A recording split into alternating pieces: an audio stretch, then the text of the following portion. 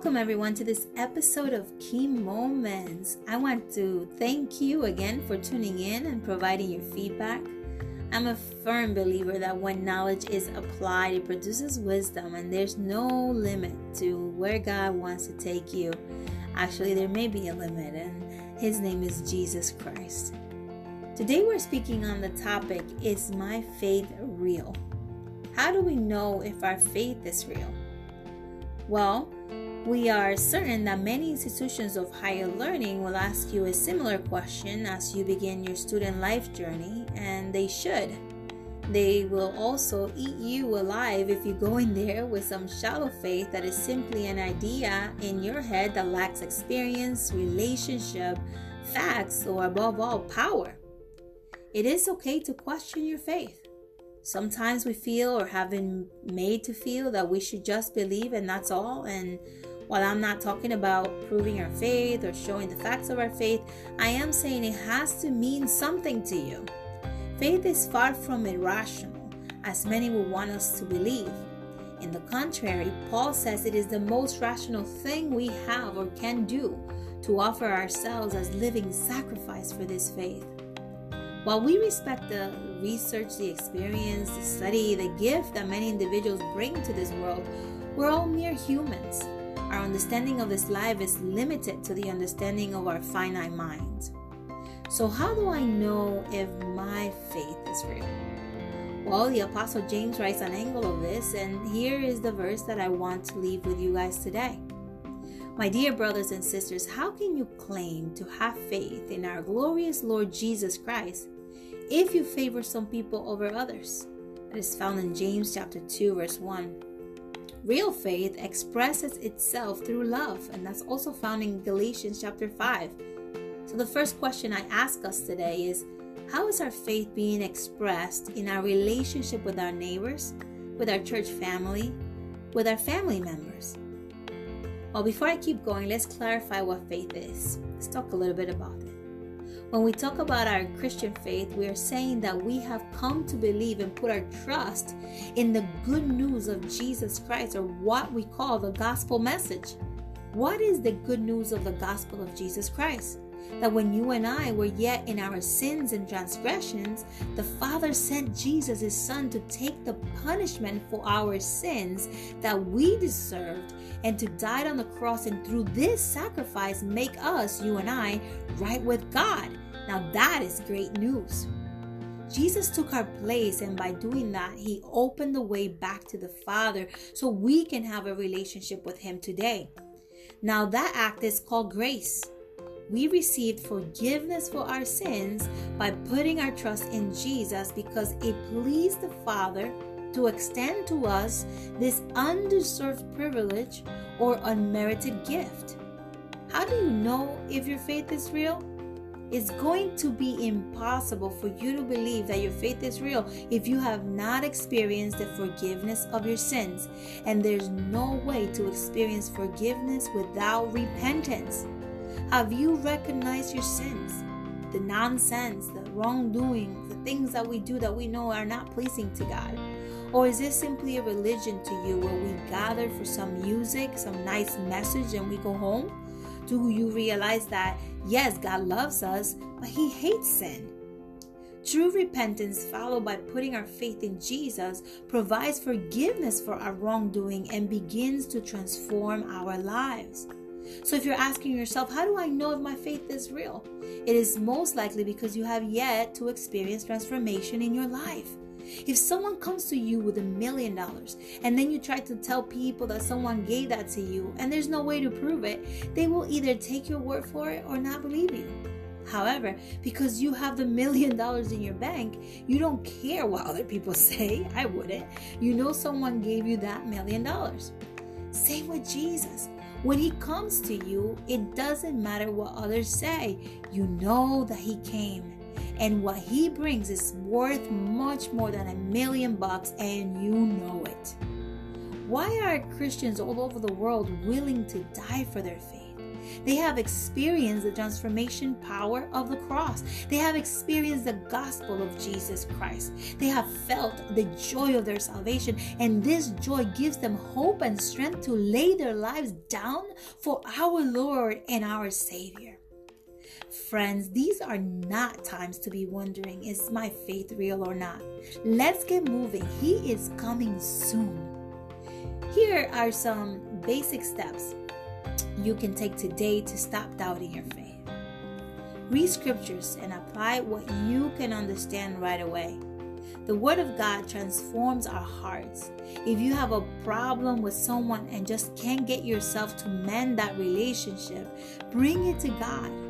Watch how He changes your heart from not wanting to forgive to actually loving that person like you never thought you could. I remember I was about 16 years old, and I think I've been sharing with you guys a little bit about how I grew up with my dad and all of that. Maybe not, but I will share in future episodes. But about 16 years old, I was living with mom and dad, and I remember because my dad had left the country when I was 2 years old. I grew up in Dominican Republic, came back when I was 8 years old, and then we saw him after that because of the immigration status. We saw him maybe a month every year until I was 14, that we came to America and we were finally together. But by the age of 16, when we were living together, I didn't really know my dad because I did not really grow up with him.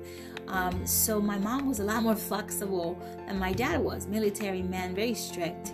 So I remember there were these feelings that started to want to take my heart. I remember it vividly. I was in my room and I was just angry and mad at my dad. Almost started to, almost a desire of not wanting to like him.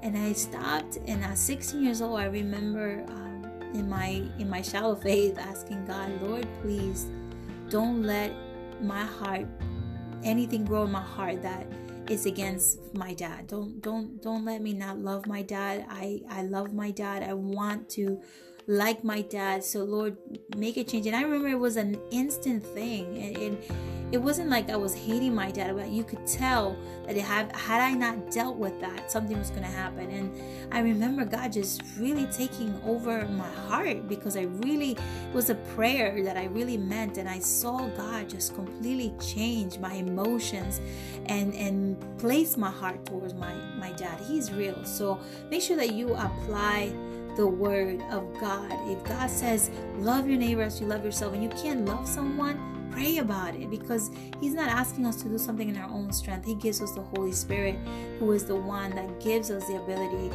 to obey Him. Number 2, expand your worldview. Start looking at what God is doing worldwide, not just what's happening in your church. God is moving and the church is growing globally. Read stories of those who have died for the faith. Ask yourself, am I willing to die for Jesus? And invite the Holy Spirit to deepen your loyalty, your allegiance to God, by taking you deeper in your understanding of the gospel and the God we serve. Sometimes we're limited in our worldview. Some of us have never even been out of the States, and we don't know what's going on in the world around us. We think that the issues we have here are like, oh my goodness, crazy, just big issues, when in reality, when we compare them to what other brothers and sisters are going through, my Lord, they are being, like I told you, I think last week, they're losing their heads for this very same faith that we have, and that we're today still able, not sure how long, but today we're still able to worship freely. That's not the case everywhere, guys. It's not the case everywhere. So let's expand our worldview. Let's find out, why are other believers like me, I'm so shallow in my faith, but why are others actually giving their lives for this? And walk closer to the Holy Spirit. Let Him show you deeper things.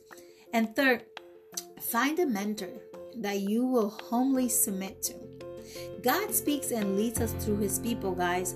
No one is perfect. So if every time your mentor says or does something you don't like, you will just get up and get a new one, well, good luck with that. No one is perfect. You're not going to find a perfect mentor.